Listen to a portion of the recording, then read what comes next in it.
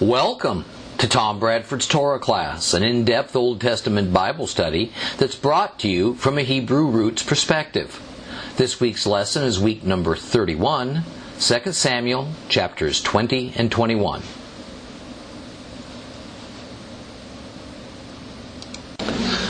Well, this 20th chapter of 2 Samuel, that's often called Sheva's Rebellion or Revolt, kind of shapes today's lesson.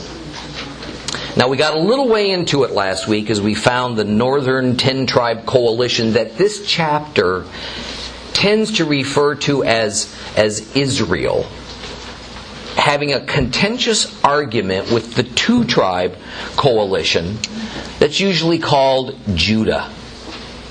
And this fiery meeting took place at Gilgal, the place where David was re-coronated as king of Israel.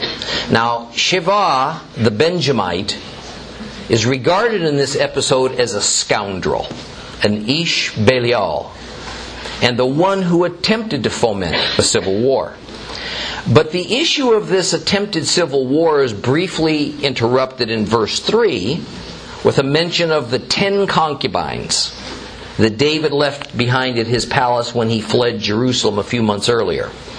And here we find that these violated members of David's harem would be, through no fault of their own, regarded by David as damaged goods and unworthy of his continued relationship with him. So they were set aside.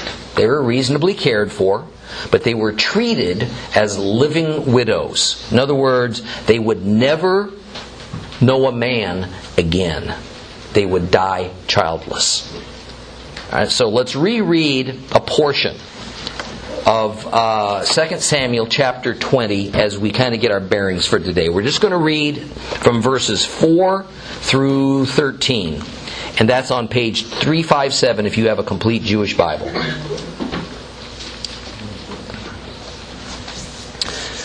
The king said to Amasa, "Summon the men of Judah to come to me within 3 days, and you be here too." Amasa went to summon the men of Judah, but he took longer than the time he had been given. And David said to Abishai, "Sheva the son of Bichri is going to do to us more harm than Absalom. Take your Lord's servants and pursue him, so that he won't take over fortified cities and escape us." With him went Joab's men, the Crete and the Peleti, and all the experienced soldiers, and they left Jerusalem in pursuit of Sheva the son of Bichri. Now, on arrival at the big rock in Gibeon, Amasa came to meet them, and Joab was wearing his battle clothes, over which he had girded a belt with a sheathed sword. But as he came forward, it fell out. And Joab said to Amasa, "Is it going well with you, my brother?" Then with his right hand, Joab took Amasa by the beard to kiss him. Amasa took no notice of the sword in Joab's hand, so Joab stabbed him in the groin. His insides poured out onto the ground. He died without being stabbed a second time. Joab and Abishai his brother continued in pursuit of Sheva the son of Bichri, and one of Joab's young men standing by Joab said, "Whoever is on Joab's side, whoever is for David, let him follow Joab." Amasa lay wallowing in his blood in the middle of the road, so that as the troops came by, they all halted there. And when the man saw that all the people were standing still, he dragged Amasa off the road into the field and threw a cloak over him. Once he had been removed from the road, all the troops went on after Joab to pursue Sheva, the son of Bichri. Well, David had promised that he would elevate Amasa, the general in charge of Absalom's ill-fated military, to be his own general of the army, and in so doing replaced Joab, who had participated in the killing of Absalom. And having done that, verse 4 has the king telling Amasa to form up the men of Judah into an army and then bring them to Jerusalem. Now the purpose, of course, was as a force to counter the tribal army from the north that Sheva was attempting to gather. But Amasa was given only 3 days to accomplish this task. Now, one has to wonder why David would demand such a large undertaking to be accomplished in such a short time. All right, because by all accounts, it was unreasonable, it was unrealistic to think that Amasa could ride around all of the various cities and villages throughout all of Judah and ready an army in 72 hours. Likely David was simply being impetuous or impatient. We have no record of Amasa even objecting to this impossible assignment, as Joab certainly would have done. So it was inevitable that, as verse 5 says, Amasa missed his appointment. Thus, when Amasa didn't show up with his men in 3 days, David immediately turned to Abishai, Joab's brother, another of his long-time field commanders. And he told him that it was urgent that he go after Sheba before he caused more damage than Absalom had done. Now, David was so anxious to short-circuit Sheva's anti-government actions that he instructed Abishai to take only the much smaller forces that David here calls his servants. In other words, these men, who are usually identified as the Peliti and the Keriti, were more or less David's private army. Okay, these were men who were especially loyal to him and who were essentially a kind of a small standing army of professional soldiers, not at all like the militia of tribesmen that Amasa was instructed to try and go and round up. Apparently, Joab also had a group of professional soldiers that he had separately maintained. And so Abishai took them as well to pursue Sheba. Now, verse 8 explains that a few days later at Gibeon, a city in the tribal territory of, this is Benjamin, tribal territory of Benjamin, Amasa finally showed up with some number of militia troops to accompany him. And probably, to his great surprise, there stood Joab, the deposed former commander of David's army. So get the picture. Okay, while David had dismissed Joab as his general of the army, Joab didn't leave. He didn't lead the army. He apparently didn't give up his authority either. In fact, the troops under his direct command stayed loyal to Joab, probably figuring that if the past was any indication, this situation was going to be short-lived anyway. So now we see that the reason that David sent Amasa scurrying around the countryside of Judah looking to reform the militia is because it was obvious to David and to Amasa that the professional fighting men of Israel had no interest in serving under Amasa. Instead, staying loyal to Joab and to his brother Abishai. And if Amasa was to have any army at all, it would have to consist of whatever farmers and herders and tradesmen he could round up on short notice. Well, Joab put on a happy face for Amasa and behaved as though all was well. And to further put Amasa at ease, Joab approached him and he asked, "Is all well with you, my brother?" This affectionate greeting would have rung true to Amasa, as indeed Amasa and Joab were first cousins, which was a very close relationship in that era. And to further disarm Amasa, we're told that Joab reached out and grabbed Amasa's beard and he kissed him. Now, the grabbing of the beard was a sure sign of playful friendliness, and no doubt the slightly worried Amasa felt a lot more at ease with this warm greeting and this manly Middle Eastern traditional kiss on the cheek or the neck that would have accompanied it. But it was actually all a murderous deception that harkens back to earlier times when Joab then too refused to allow any rivals to live. Thus the narrator tells us that Joab was in full battle dress. He was wearing a sword when he greeted Amasa. So while at first glance that kind of would have made Amasa a little wary, Joab's warm and brotherly demeanor kind of calmed his fears. So now Joab reaches out with his right hand, no doubt Joab was right-handed, and used that to playfully grab Amasa's beard. And as he did so, his sword kind of slipped silently out of its scabbard and fell to the ground. And using his free left hand, Joab picked up that sword and he jammed it quickly into the abdomen of the startled Amasa, essentially disemboweling him. The blow was so swift and on target that Joab didn't even need to withdraw his sword and thrust it in to his cousin a second time. But there was another reason that Joab didn't stab him again.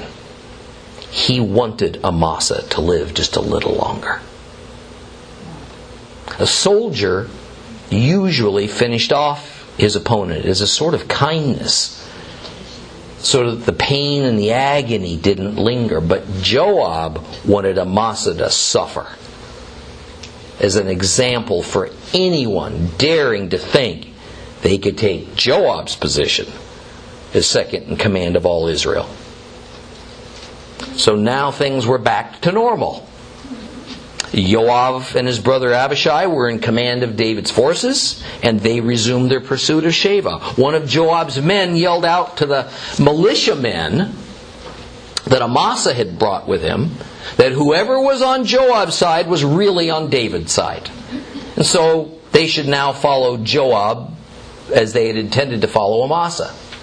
In other words, what happened to Amasa is irrelevant to the military operation. They were never going to be fighting for Amasa per se anyway, but rather for their king, David. So since Joab has always been David's general, the militia should just continue on as before and consider it as serving their king. Well, by now, Amasa was a gruesome sight. His death pangs left him writhing in his own blood and innards in the middle of the road. And the militia, as the militia approached, the sight horrified them. Instinctively, I think you can imagine yourself in this position. Just kind of instinctively, they stopped and stared, transfixed, kind of, and unable to turn their gaze away. And so fear began to overtake them. Not so much because they were concerned for Amasa, but because they could suddenly picture themselves in that same condition as a result of fighting Sheva and his men. One of Joab's men, who was obviously an experienced professional soldier, he instantly understood what was happening. So he dragged that corpse well off the road and he covered over the body with a cloak so as to avoid mass panic. Well, the troops now headed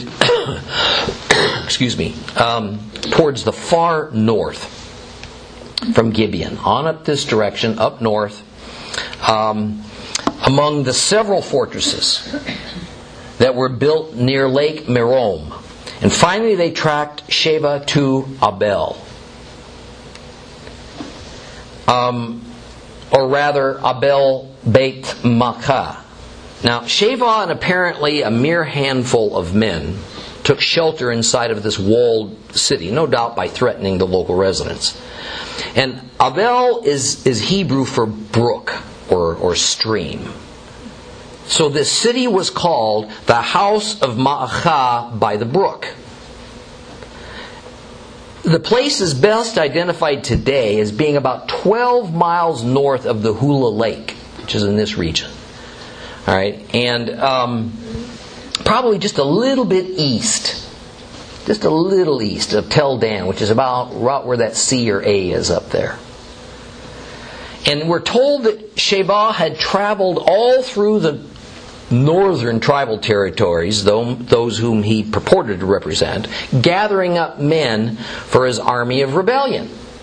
But it would appear that while he gathered some, it was mostly men from his own family. We're told that the Berim joined him. And later these same men are referred to as the Berites or the Bichrites.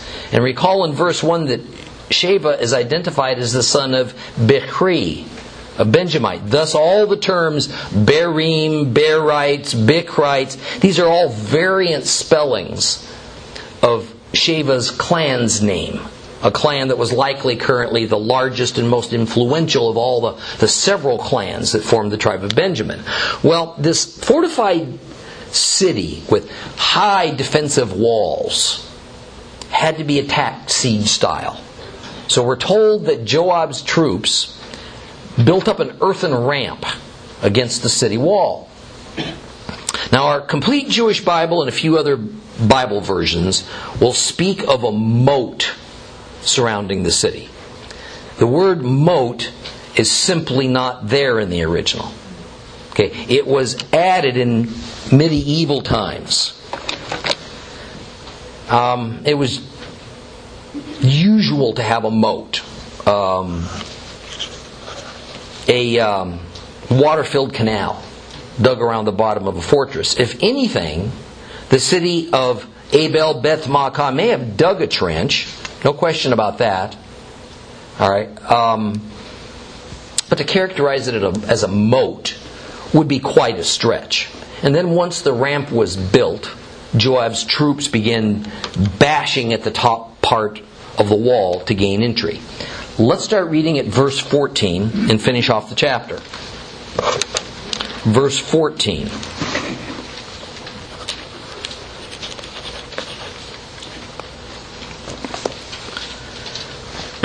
Sheva went throughout all the tribes of Israel to Avel and Beit Maacah, to all the Berim. They assembled and followed him, and Joab's troops came and put him under siege in Avel of Beit Maacah. They put up a ramp in the moat against the city wall, and all the people with Joab battered the wall in order to bring it down. And then a wise woman in the city shouted, "Listen, listen!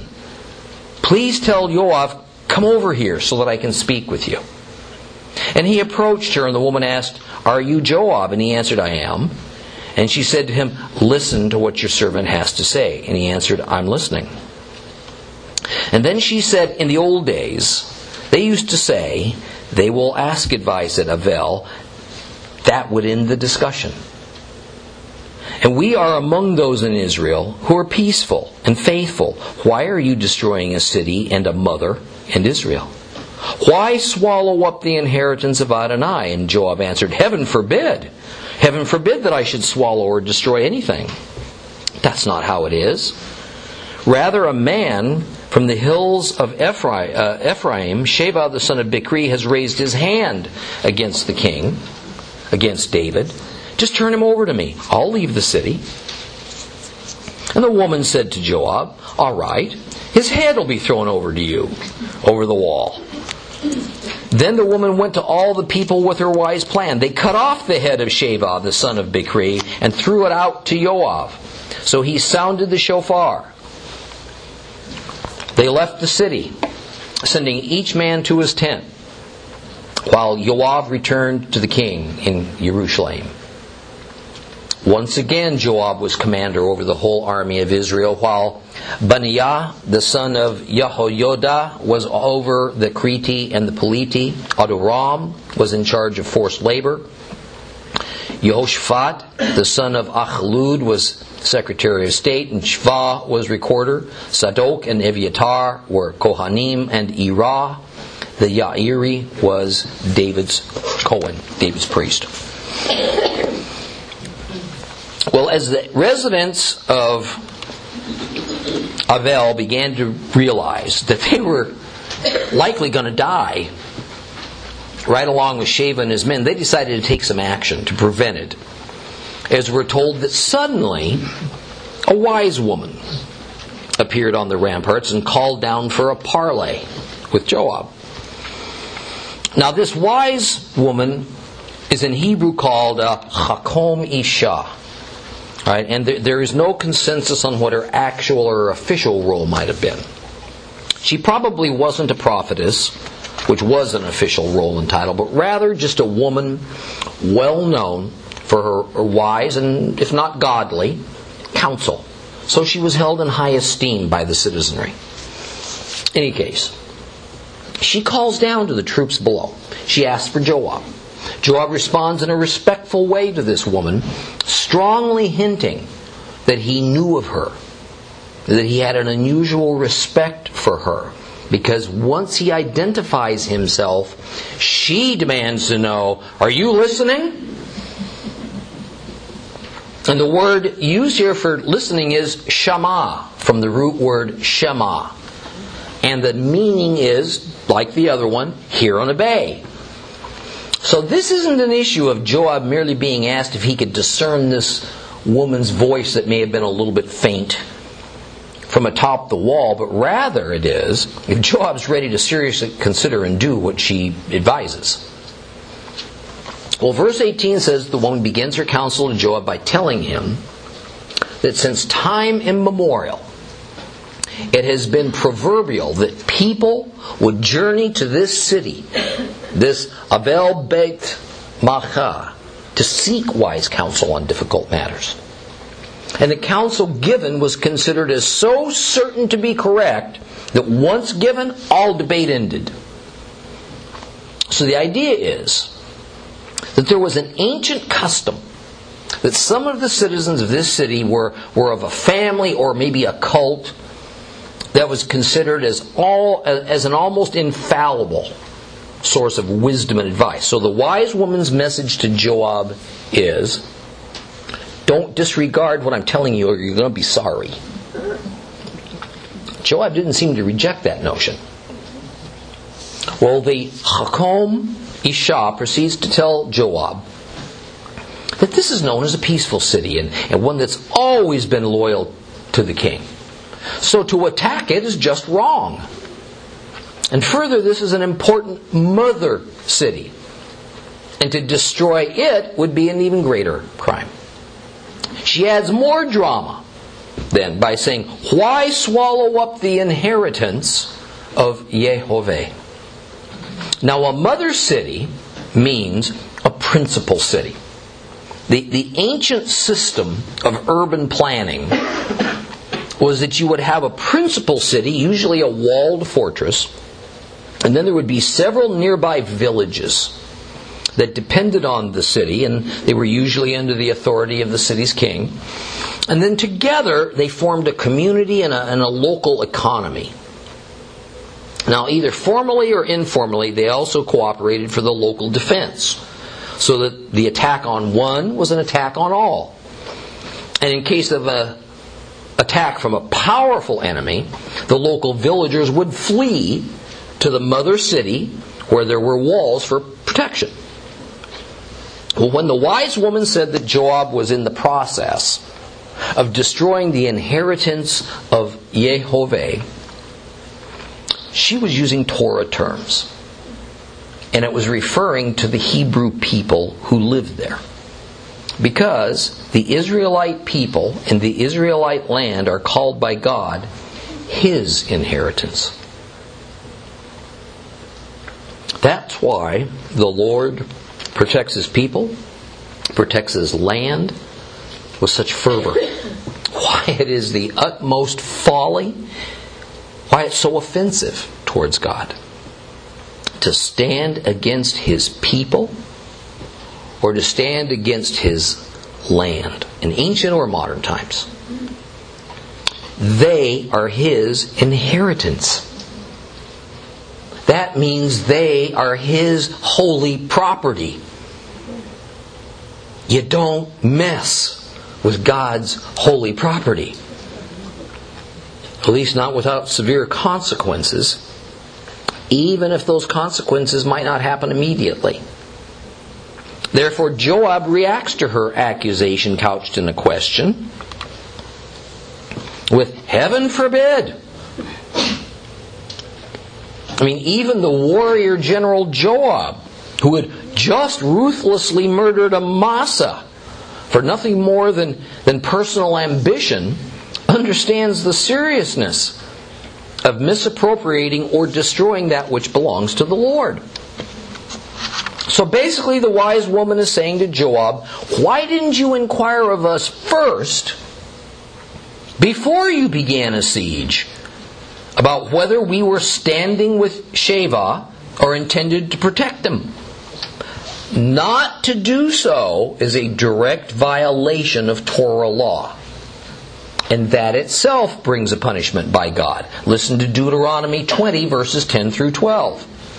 When you advance on a town to attack it, first offer it terms of peace. If it accepts the terms for peace and opens its gates to you, then all the people there are to be put to forced labor and work for you. However, if they refuse to make peace with you, but prefer to make war against you, then you can put it under a siege. That's a direct Torah law. So Joab says, very well then. If you'll just turn Sheva over to us, we'll leave. The wise woman responds, all right, his head will be thrown over the wall to you. Negotiations ended. That's what happened. The townspeople killed Sheva, gave his head as proof to Joab.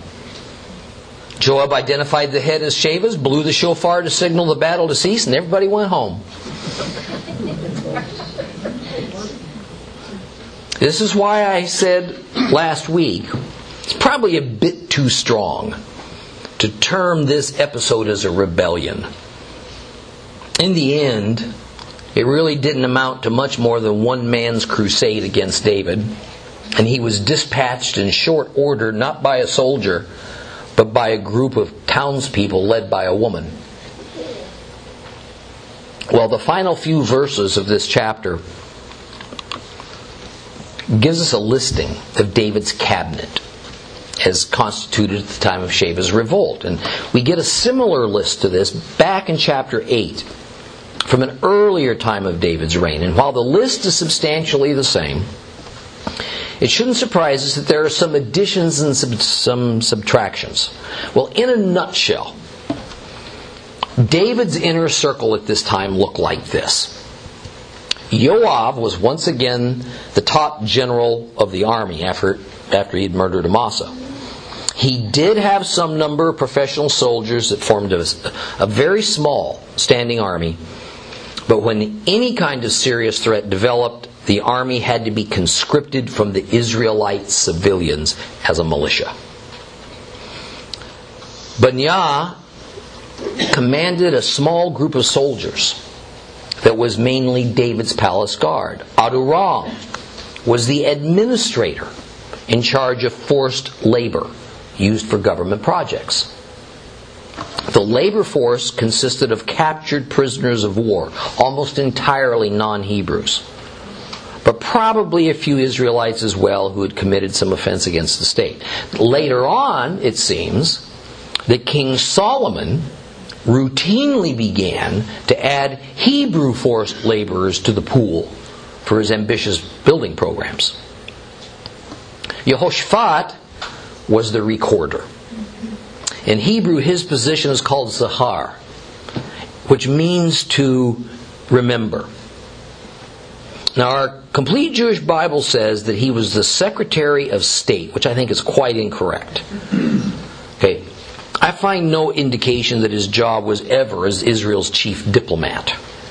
Rather, he was more or less the royal historian, who oversaw treaties and rulings, probably the feats of the king, his wars, his battle victories, that he recorded for posterity.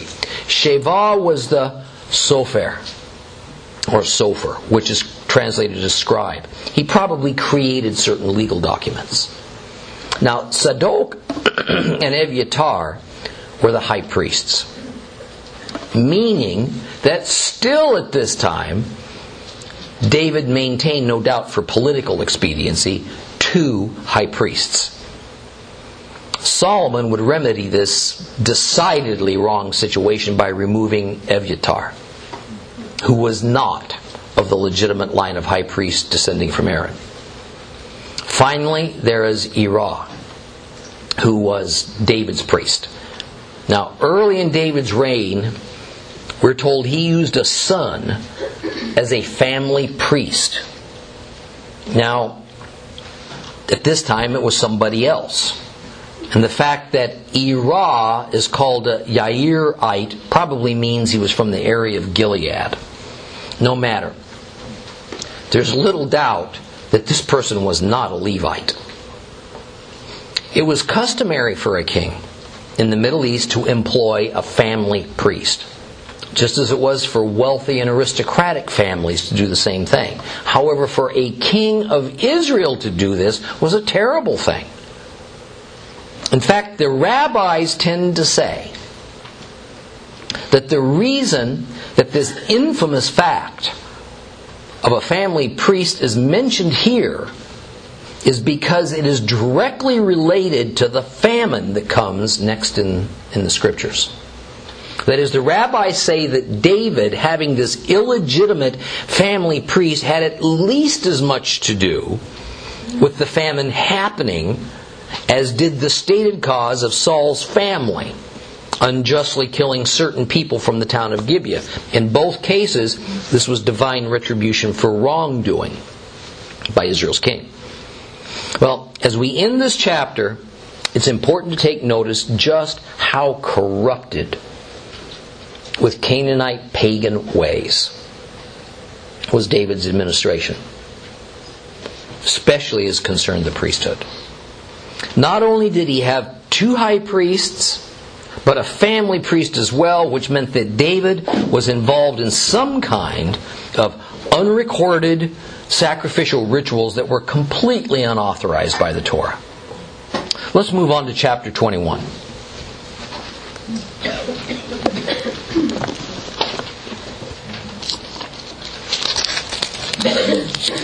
Second Samuel chapter 21. In David's time there was a famine that lasted 3 years. And David consulted Adonai. And Adonai said, "It's because of Saul and his blood-stained house, because he put to death the people of Gibeon." And the king summoned the Gibeonites and said to them, "These Gibeonites were not part of the people of Israel, but from the remnant of the Amorites. And the people of Israel had sworn to them. But Saul in his zeal for the people of Israel and Judah sought to exterminate them. And David said to the Gibeonites, 'What should I do for you? With what should I make atonement, so that you will be able to bless Adonai's heritage?' And the Gibeonites said to him, 'Our dispute with Saul can't be resolved with silver or gold, and we don't have the right to put anyone in Israel to death.' He said, 'So, what do you say I should do for you?' And they answered the king, 'The man who ruined us, who schemed against us so that we would cease to exist anywhere in Israel's territory, have 7 of his male descendants handed over to us. We'll put them to death by hanging before Adonai in Gibeah of Saul, whom Adonai chose.' And the king said, 'I will hand them over.' But the king spared Mephibosheth, the son of Jonathan, the son of Saul, because of the oath before Adonai between David and Jonathan, the son of Saul.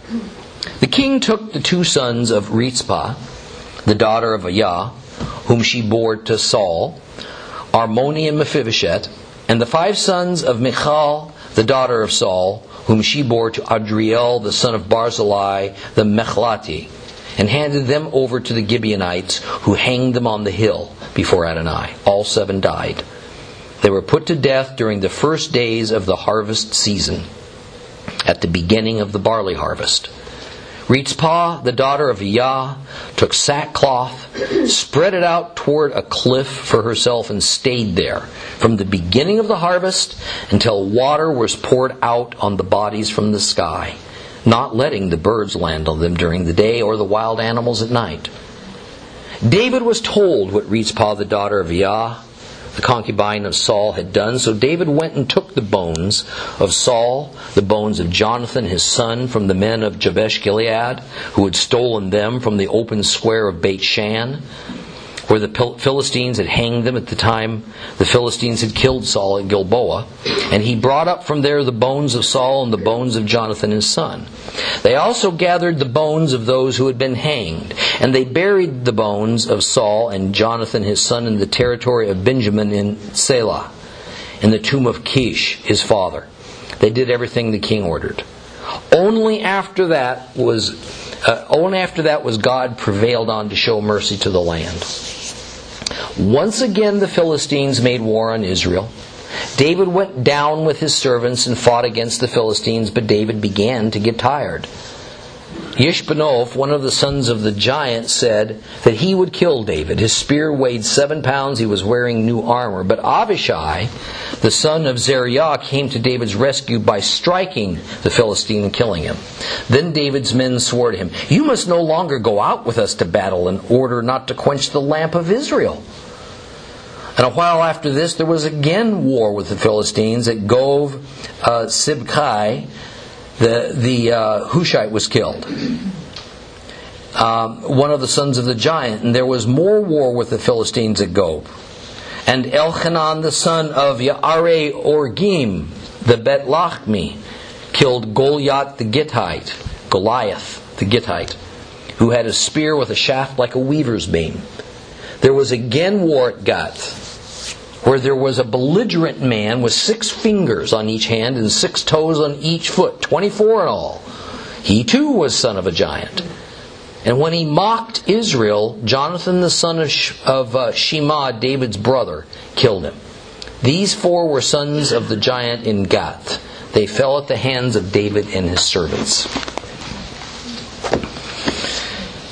Well, this chapter begins a section of what some scholars call an appendix to the book of 2 Samuel. It seems to be a collection of miscellaneous information about David and his administration that didn't fit chronologically very neatly anywhere else. So the first thing to understand is that these various happenings that I just read to you are not in chronological order. And that they are at the end of this book has nothing to do with when they occurred. Okay. Now, a second important context for studying this chapter is this.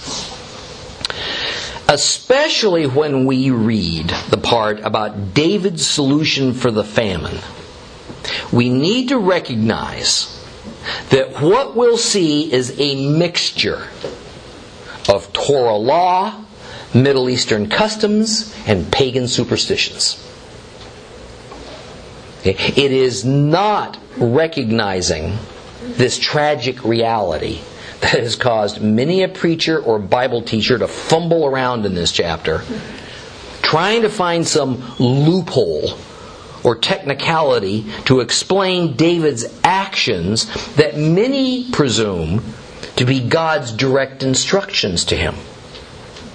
Okay. Thus, many Christian scholars have spent a lot of time apologizing for God for what went on here and explaining that as a result of the coming of Messiah, God's changed. Now He'd never in our time order such a course of action.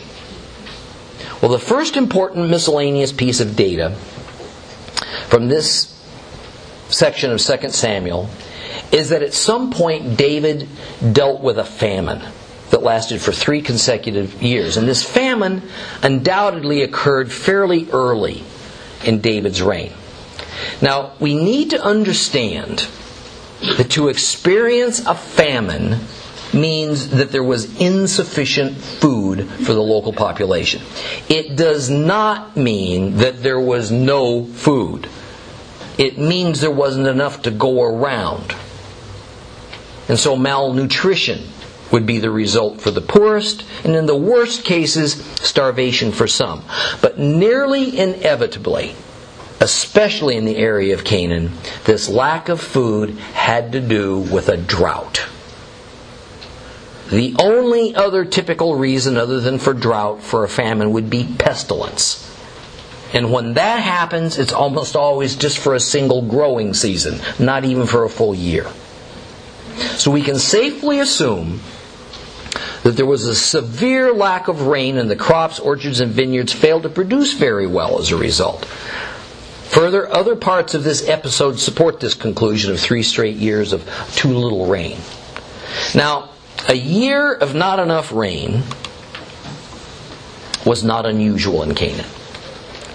Even 2 straight years of less than average rainfall wasn't rare.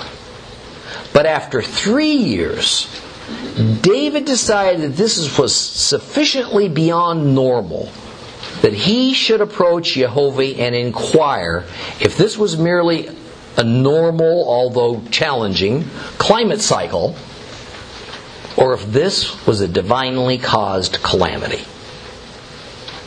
And this consultation with the Lord would have been through his high priests. It would not have been direct communication. And the means of communication would either have been lots or the Urim and Tumim stones. David did not have direct communication with Jehovah the way that Moses did. And Jehovah responds that indeed there is a divine cause for the absence of rain. It's because of what Saul and his household did when they put to death the people of Gibeon. So from God's perspective, the issue was blood guilt. Holiness is the overriding principle of the Bible. And it's the underlying characteristic of God. And Numbers 35 tells us that since the land of Canaan was divinely set apart for God's people, and it was the exclusive property of God, then the holiness of the land was of paramount concern because God dwelled with His people there. If the land became too defiled, God would not be able to remain among His people.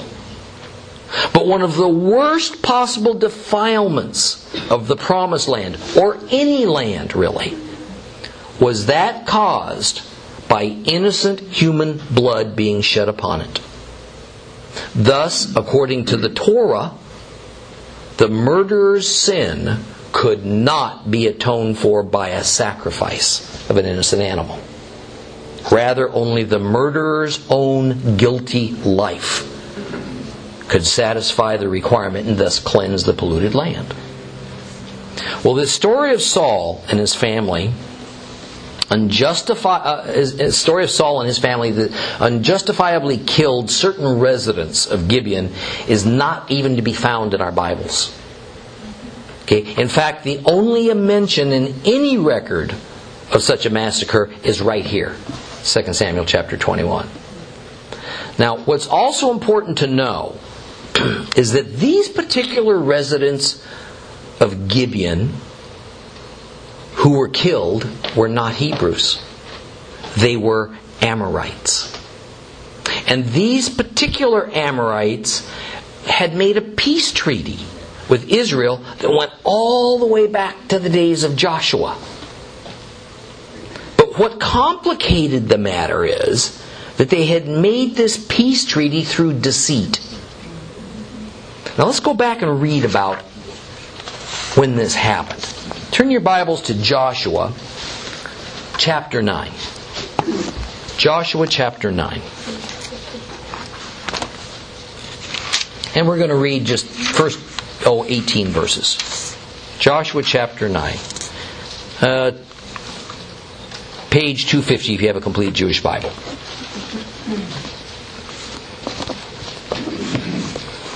When all the kings of the west side of the Jordan in the hills and the Shephelah all along the shore of the great sea that fronts Lebanon, the Hittites, Amorites, Canaanites, Perizzites, Hivites, and Jebusites heard what happened, they joined forces to fight together against Joshua and Israel. But when the inhabitants of Gibeon heard what Joshua had done to Jericho and Ai, they developed a clever deception. They made themselves look as if they'd been on a long journey, by putting old sacks on their donkeys and taking used wineskins that had burst and been mended back together. They put old parched sandals on their feet and dressed in worn out clothes, and took as provisions nothing but dried up bread that was crumbling to pieces. And then they went to Joshua in the camp at Gilgal and said to him and the men of Israel, "Oh, we've come from a country far away. Now make a covenant with us." And the men of Israel said to the Hivites, "How do we know that you don't live here among us? If you do, we don't want to make a covenant with you." But they answered Joshua, "Oh, we're your servants." And Joshua asked, "Who are you? Where did you come from?" They answered him, "Your servants have come from a very distant country, because of the reputation of Adonai your God. We have heard reports about him, everything he did in Egypt, everything he did to the two kings of the Amorites across the Jordan, Sihon, king of Heshbon, Og, the king of Bashan at Ashtaroth. So our leaders and all the people living in our country said to us, 'Take provisions with you for the journey. Go meet them. Say to them, we're your servants. Make a covenant with us. Here's the bread which we took for our provisions. It was still warm when we took it out of our homes the day we left to come to you. Now look at it. It's dry. It's crumbs. And these wineskins were new when we filled them. Look, now they're all torn. Likewise, these clothes of ours, our shoes are all worn out because of our very long journey." And the men sampled some of the food, but didn't seek the advice of Adonai. So Joshua made peace with them, made a covenant with them to spare their lives. And the leading officials of the community swore to them. But 3 days later, after they had made the covenant with them, they heard that they were their neighbors, that they lived there with them.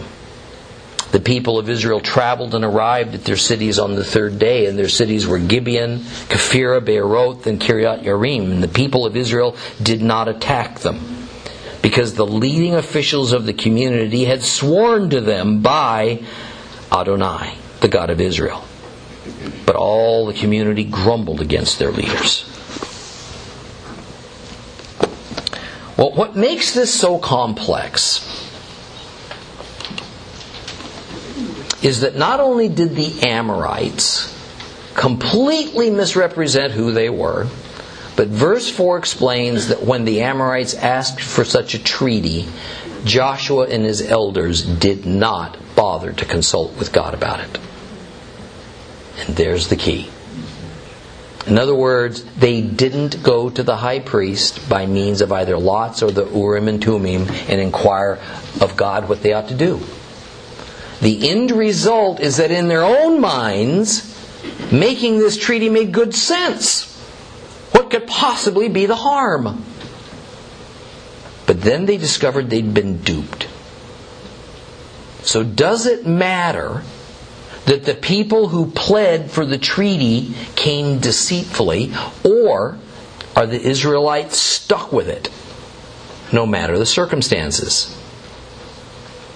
Let me reread. Let me go a little further here in Joshua. 3 more verses, 18 through 21. The people of Israel did not attack them because the leading officials of the community had sworn to them by Adonai, the God of Israel, but all the community grumbled against their leaders.